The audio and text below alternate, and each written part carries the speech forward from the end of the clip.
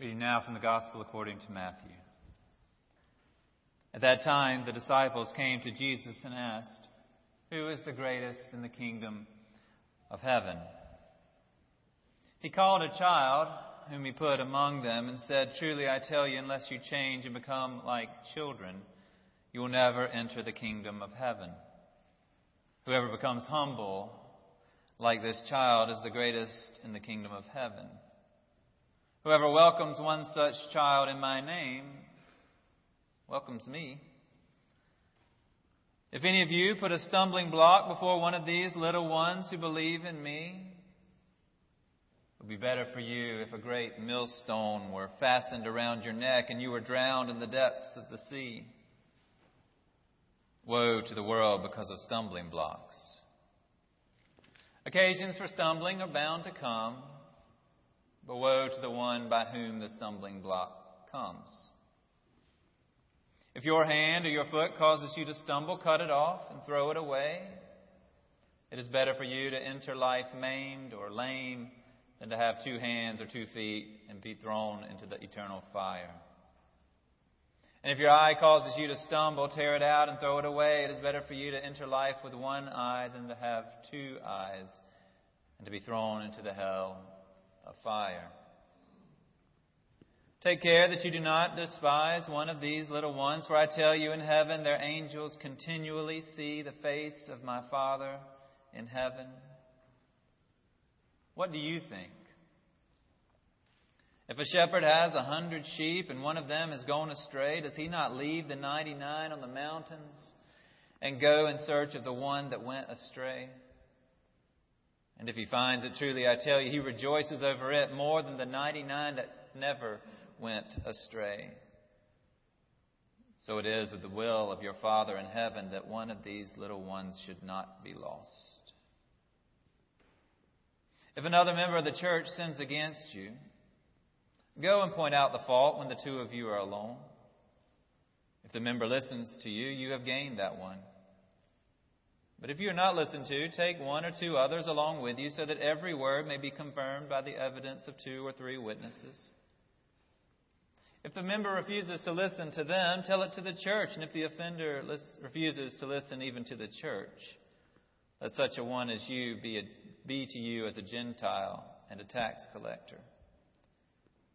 Truly I tell you, whatever you bind on earth will be bound in heaven. Whatever you loose on earth will be loosed in heaven.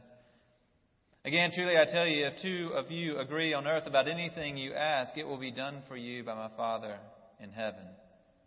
For where 2 or 3 are gathered in my name, I am there among them. Then Peter came and said to him, "Lord, if another member of the church sins against me, how often should I forgive? As many as 7 times?" Jesus said to him, "Not 7 times, but I tell you 77 times." The word of the Lord. Thanks be to God. Well, that's a little bit to think about. 1 or 2 points of emphasis. I wonder what the point of emphasis is for you. Is it the one you need? Is it the one you want?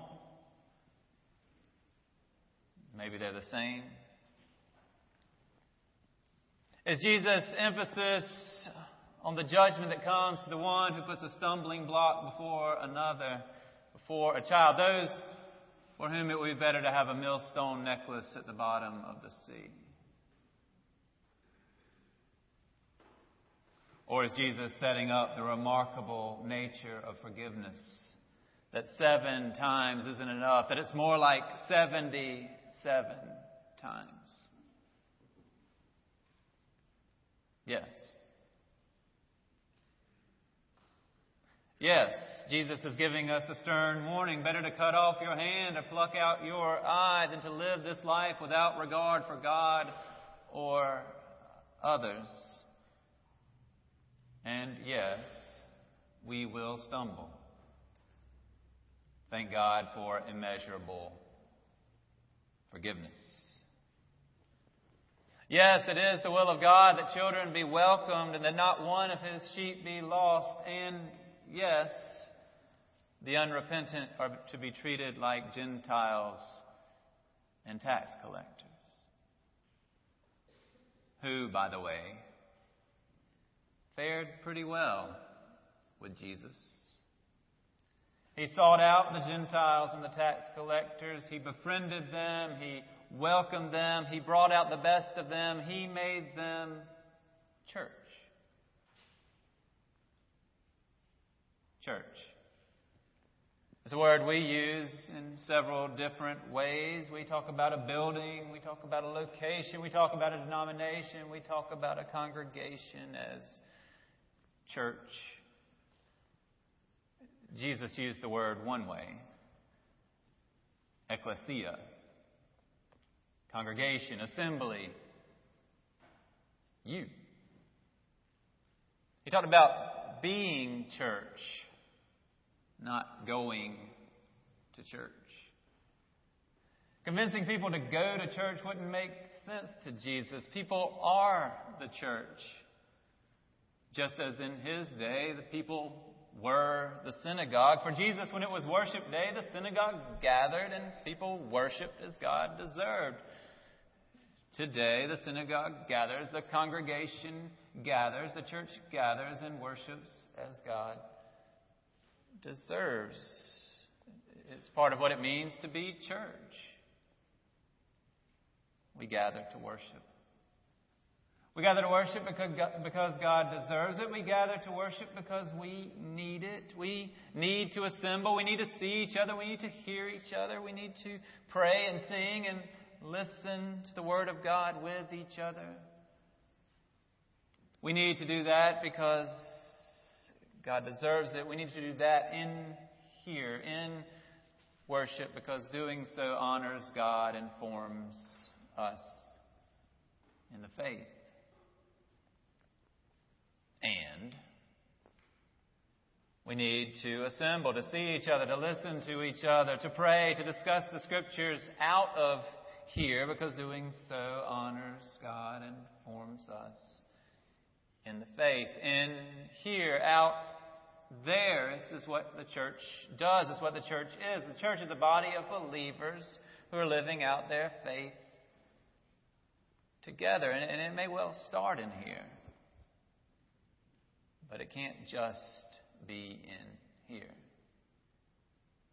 The things that happen in Sunday school and small groups and Bible studies, it just can't happen in a setting like this. Over the course of the last year, I was part of 4 different gatherings of people, small group studies. We all studied the same group, same topic. It's called A Disciple's Path. And when we get together, one of the sessions asks us to tell each other our faith story.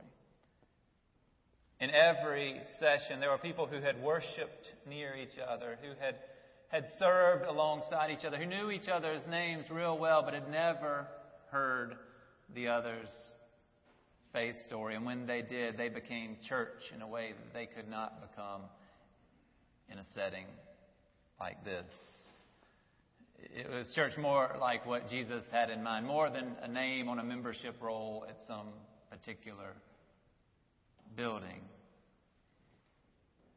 We send these people off to do mission work, whether in Florence on a regular day or across the state or in Kentucky or Costa Rica. They go on these trips and they leave as part of the same church, and then they get there and they share life together and they become church by serving Jesus in those settings. They learn each other's stories and they start to care about each other in deeper ways. And the next time they come together in worship, they are church in a way that they were not before. They're church in the way that Sunday school classes become church with each other. These classes are together for 30, 40, 50 years. And when someone has need or when someone dies, they come together and support each other in meaningful ways. It's beautiful. It's church. It's church the way I am, with a small group of friends who can call me or sit me down and say, Will, I have this concern that I've noticed. And it's bothering me because I care about you. And I don't want you to stumble. We need to talk. Is church in a Matthew 18 kind of way? Church it's God's will not to lose one of His sheep kind of way. Every once in a while, someone will stumble across Matthew 18 and they're glad to have found what they were looking for, glad to have found the way to get somebody right. And they want to come to me and strategize about how to perform Matthew 18. He's bothered by this sin he's noticed in somebody else's life. He's found Matthew 18. Now's the time to do it. And he knows that earlier in Matthew, Jesus said He was supposed to take care of the plank in His own eye before He worried about the speck in somebody else's eye. And He's still working on the plank in His own eye, but He's ready to deal with the speck in somebody else's eye. And He's got this new threefold formula that He can use, the one Jesus advocated. He can get this sinner right. How well do you know this person? I always ask. Are you close? Do you really care about each other? What have you been through together? What I'm asking is, are you church? Too often people turn to this teaching in Matthew 18, Jesus' way of disciplining one who is in need of it. And they hear in that 3 quick steps to get rid of somebody. It's not what Jesus was up to. It is not God's will that any of His sheep be lost. Oh, he argues, you've misunderstood me. I don't want to lose her. I want to fix her. Jesus style. Didn't He say we should take the whole church? Let's get all 2,000 together and have an intervention. You know, it's good to do Bible study. It's good to get together and think these things through. We make new discoveries every time. I was with the men's study Tuesday morning, the 2717 men's study, and they revealed to me something I had never noticed before. We were sitting in there talking about Acts 1, and right there at the beginning, Luke describes the church at the time of Jesus' ascension. He says, at the time of Jesus' ascension, the church was about 120 people. The whole kit and caboodle, about 120 people. We have a Sunday school class larger than that. When Jesus was talking about the church, He wasn't talking about 2,000 people bringing the threat of excommunication against the sinner. He was talking about people who knew the person in question well, who loved the person in question well, who would not think of her as the sinner, who would think of her by her name and by her story, by what they loved about her. He was talking about people who had told their faith story to another and who had heard the faith story from her. He was talking about people who had walked through the good and the bad and the ugly of life together with their sister and their brother in Christ, and had wanted nothing more than to bring that sheep back into the fold. He was talking about people who were church together. Jesus was not sanctifying a way to cut somebody loose. He was showing us a compassionate way to be the church when one of the church had failed to follow faithfully. In our lives, in your life, in my life, there is a very small group of people who can be church in a way to discipline us, as Jesus advocates here. A very small group of people who can come alongside us and say, I care about you, you know that. I love you, you know that. I have this concern about this stumbling block, and we need to talk. They have to love you. And you have to love them before this process can work. But it is a necessary process. Because being the church is not a game. You're not on a team for a season. This is not a civic club. You have not joined something in order to do something. Church is an identity. You have joined with others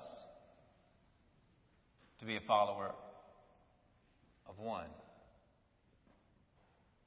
And how you follow matters.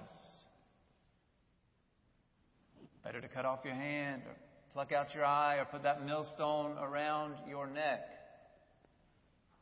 than to turn away from the ways of God or cause another to do so. Better that. But best, I think Jesus is saying, to be humble enough. Humble like a child. Humble enough to say,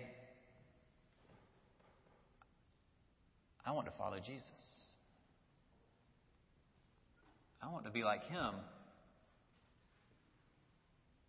Best to think of the Father as a shepherd who would go to the ends of the earth to find that lost sheep and pray, Father, I want to love like You, to care for others in that kind of way. Best to know the forgiveness of God in our lives. And then to pray, Holy Spirit, teach me to forgive as You have forgiven me. To be the church is to seek to live together as disciples of Jesus Christ. Disciples study His ways, they follow them, and we pray they become the faithful shepherds who can lead others in studying His ways and following them. And so you and I, we're part of something bigger than ourselves, and it's not this building. It's the church, the body of Christ. We need each other to be faithful. We need a small group that can come alongside us and say, I have this concern. We need a small group to be very faithful. And we need God and each other to forgive. We need the church, and we need to be the church. May God make it so.